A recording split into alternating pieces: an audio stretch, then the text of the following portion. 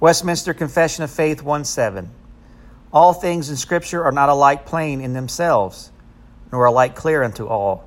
Yet those things which are necessary to be known, believed, and observed for salvation are so clearly propounded and opened in some place of Scripture or other, that not only the learned but the unlearned, in a due use of the ordinary means, may attain unto a sufficient understanding of them.